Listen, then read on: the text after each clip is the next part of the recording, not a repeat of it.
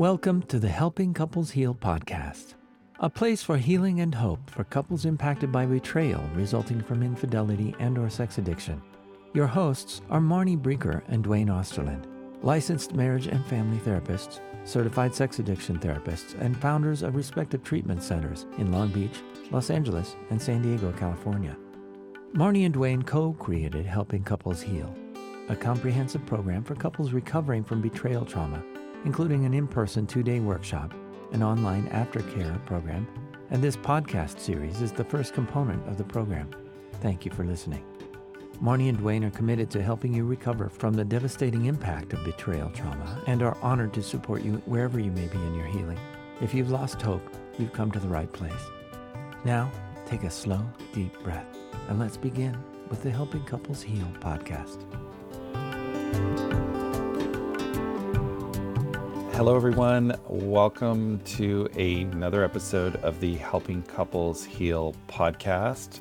We're excited that you're listening, and I think we have a very important topic to talk about today.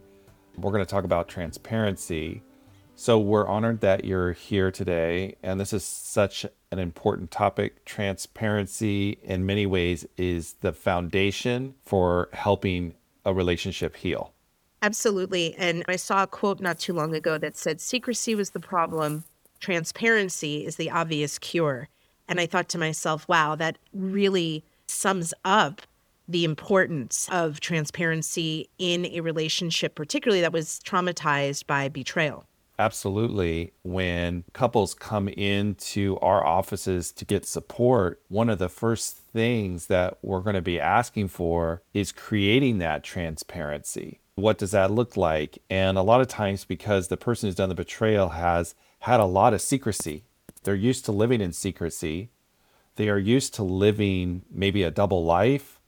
And the idea of being fully open can almost seem overwhelming, but it's really going to be the only way you're going to repair if you want to fix the relationship, if you want to heal the relationship. Yeah, and I would take it a step further and say that it is likely not just overwhelming, but can feel controlling. Like for the person who's done the betrayal, if their partner who's been hurt by what they have done, by all that secrecy, is now saying, I need proof of your fidelity. I need proof. You have to show me if I want to see your phone, or I want to see your email, or I want to see your credit card statement. The person who's done the betrayal often feels controlled, or that's not okay. Like you don't have the right.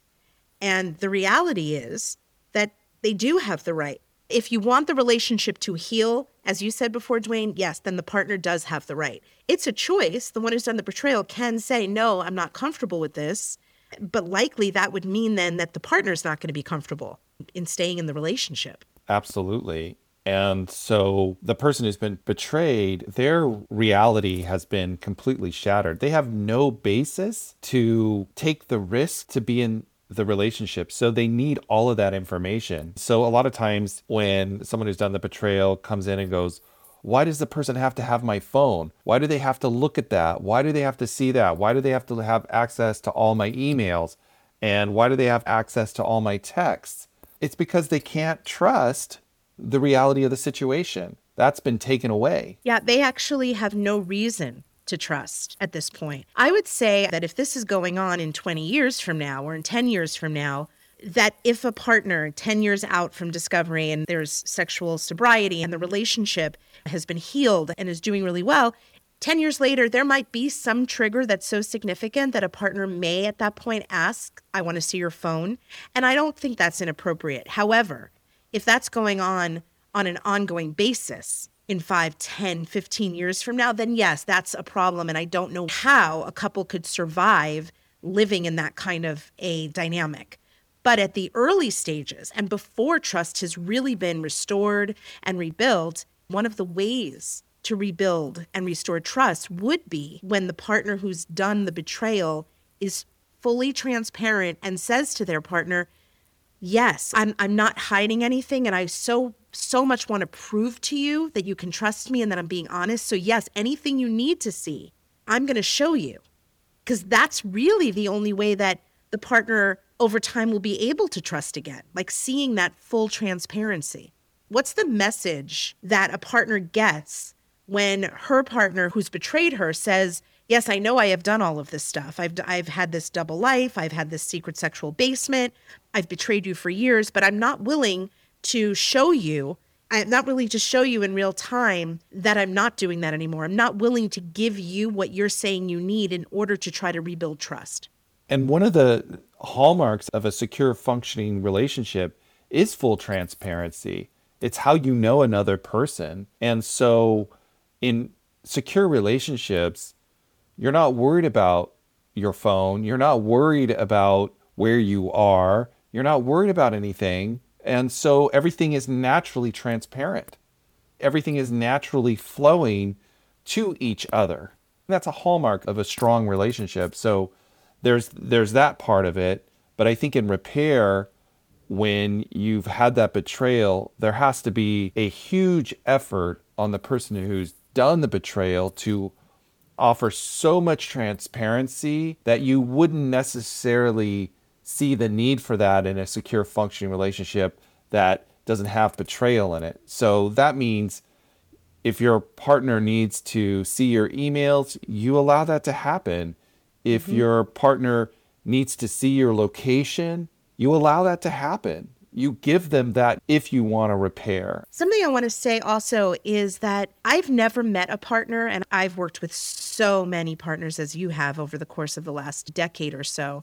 I've never met a partner who was happy about or felt good about the fact that they were asking their partner to show them their email or phone records or whatever it is that they were needing to see. They said, before this, I never would have asked to see that stuff. I trusted implicitly.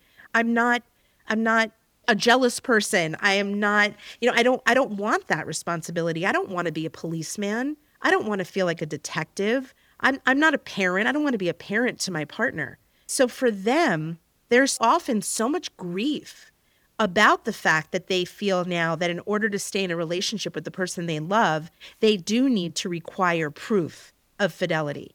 So maybe that's an opportunity for those who've betrayed their partner to have a little bit of empathy rather than anger and defensiveness around those sort of requirements, or really for the need for full transparency.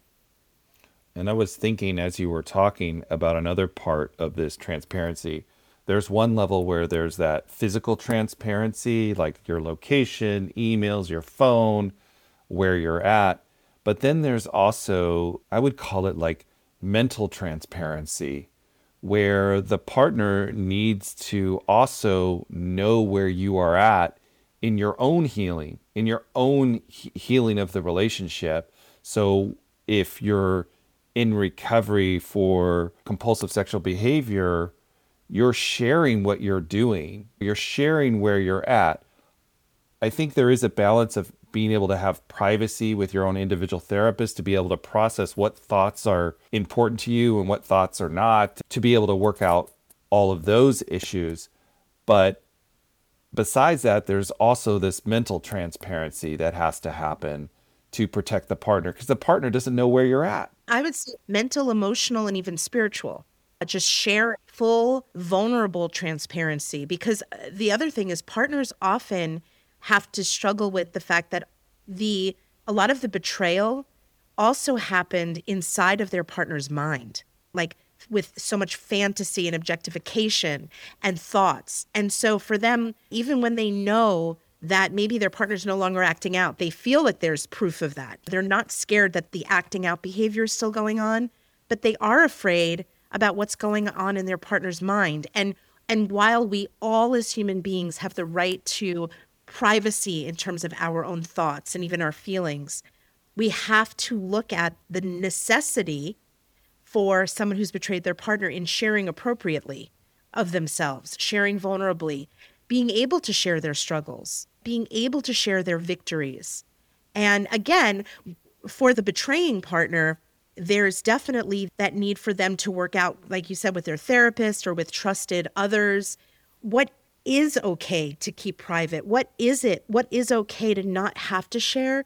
And learning, part of this recovery process for couples, it's like learning what is necessary to give, whether that, like you said, is a physical proof, like of location, or an emotional truth about how they're doing in their life, in their recovery, in their mental health. Because a partner, again, needs proof, needs evidence of transparency, and needs to understand what's going on in the mind and the heart of their partner. And also, what I would say is that for a lot of people who have done the betrayal, they maybe don't have the skills to be able to share interpersonally in that way.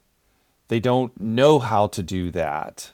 They may not have that skill set. This is where something comes in like a recovery couples check-in, I think can be so helpful to offer this kind of level of transparency, because you can tell your partner where you're at. You can tell your partner what's going on for you. I think partners really appreciate knowing the growth that you are investing into the relationship, that they see that you're working, that it's meaningful to you, and that you're willing to do this work. And that's also another level of transparency. Definitely. I love using the couples recovery check-in with clients. And I think something that offers also is it can allow less conversation, intense conversation throughout the week about recovery, sexual betrayal, because for a partner, knowing that there's a plan, because usually the way that the recovery check-in works is that you know when you're going to check in. There's a day, whether it's once a week, twice a week, 3 times a week, but it's planned out. You know when and what time it's going to happen. So for a lot of partners, it allows them sort of the opportunity to not have to constantly ask and constantly bring it up, because they know that there's going to be a safe, contained, clear, structured plan to discuss these things. I think that helps everyone in the relationship, having that structure, because there's so much intense emotions around all of this stuff. And a lot of times the relationship doesn't have the skills to navigate that intensity. So having that structure, that scaffolding, as we say, is really critical as well. Yeah, and for the betrayer, oftentimes somebody who is engaging in compulsive sexual behavior, secrecy around their sexuality, they don't have the ability. This is what we find with a lot of people that are betraying their partners, is they don't really have the ability to identify their emotions. That's often something that we as therapists help these clients with, getting more in touch with and in tune with themselves, and learning how to identify what their feelings are. So what happens oftentimes is when a partner is really activated or triggered and comes at their partner wanting information or with really strong feelings, which makes perfect sense that they want to do that and that they attempt to do that, often they don't get what they need because the other partner is so flooded and overwhelmed emotionally, and they can't respond in a way that's meaningful or in a way that's helpful. So knowing that there's going to be specific times for the couple to come together and talk about these things gives the betraying partner the opportunity to, on some level, plan, prepare themselves emotionally to show up in a way that's going to be effective and helpful. I totally agree with that. You have to have that structure because it's just too difficult without it in the beginning. One other point I think is really important to bring up about this topic of transparency is the person who's done the betrayal has to do this with willingness, openness, kindness, and compassion. If they're going to begrudgingly offer transparency, this is not going to heal the relationship. It is so important for that to be there in this process of transparency, because if not, then your partner doesn't feel good about it either. Dwayne, I would take this even one step further and say not only is it not going to be helpful to the partner and to the relationship, but I would say that it would create more of a rupture for the partner and the relationship, because a partner who is asking for transparency and asking for something that is very reasonable in the aftermath of betrayal, when the other partner, like you said, gives it begrudgingly or talks for the first 10 minutes about how it's not necessary and it's ridiculous and it's not needed and you're violating my privacy and all of these things, that's going to create more rupture. It's not just going to not be helpful. It's going to likely make things worse and make relational healing a lot harder. I think that's a really good point, because then the partner is like going, well, aren't you going to do everything in your power to heal this relationship? Yet you don't want to offer me basic transparency? Wait a minute. This feels awful. Right. And when that happens over and over again, eventually the partner might say, there's no way I can stay and heal this relationship because I am not getting on a consistent basis the things that I need in order to feel safe and in order to rebuild trust. And if trust and safety are the foundation of a relationship, there's no foundation. There's nothing to hold on to. And I also want to say something to those who've betrayed their partners. And this might sound harsh, and that is not my intention. My intention is just to be honest and to speak to reality.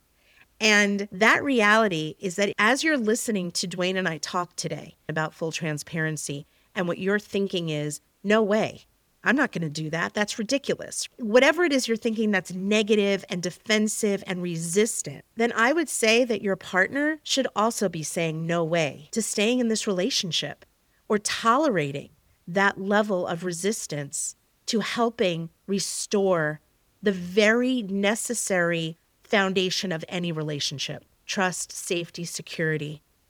And like we say in almost every episode, this is all about moving towards secure functioning in a relationship. And without providing those things, without giving full transparency, you're not moving towards secure attachment. So how do you then have a healthy relationship?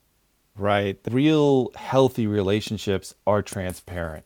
They're open. Everybody knows what's going on with the other. That is a healthy relationship.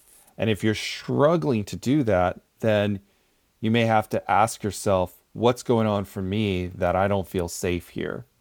And then get support if you need to. Right. And we say again in many of our podcast episodes that for both people in the relationship, doing this work is a choice. You don't have to, for the betraying partner, you don't have to provide full transparency. But then the betraying partner also has a choice. Without full transparency, can I heal from the betrayal? Will I choose to stay in this relationship that doesn't feel safe? Each person always has a choice. But if you're both choosing the relationship, then that requires full transparency. And more so on the part of the one who's betrayed, because most often the partner who's been hurt has offered full transparency. I can't say that in every case that's the case because I don't know every partner who's out there in the world. But what we see is that generally most partners who've been betrayed had no problem with full transparency in the relationship. So there's not really a lot of work that needs to happen there for them. But for the person who's betrayed, that's a big deal. That's something that's really new and truly, again, is just a necessary component of helping a partner heal and start to take the risk of rebuilding the trust and security in the relationship. What I like to say to the person who's done the betrayal is that, look, this is something that you can do that helps the relationship. Offer that transparency in an open, loving way. It is really fundamental. And if you're having resistance, process that with your support group. Process that if you have a therapist, process that with your therapist. Process it with other recovery fellows. Why am I so resistant to this? I want a full, healthy relationship.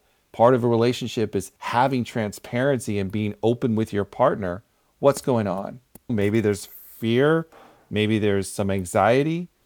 And then also, if you're really unsure, get some professional guidance, because there are situations where transparency is not a safe thing to do. I want to put that out there, and you have to know where those situations are. So you need to look at your situation and make sure. But if there is resistance, you want to understand why and what's going on and really have a clear view of it if that's an issue for you. I'd like to end this conversation by saying that being fully transparent is what will allow transformation for your partner. And that transformation looks like going from a place of having a shattered world, a completely distorted reality, no trust, no safety, no go-to person anymore, no safety net. That's what happens after betrayal. And the transformation can take them to a place of security and safety and inner peace and trust and all of those things that you want to give her. And I would also say that if you're saying, because here's something that I see a lot. I'll work with men who've betrayed their partner, and they will say to me in clear terms, I want to do whatever it takes to save the relationship. But then what I see is them coming back and saying, this is what she's asking for. I'm not doing that. Or this is ridiculous. And I'll say, wait a second, let's slow down.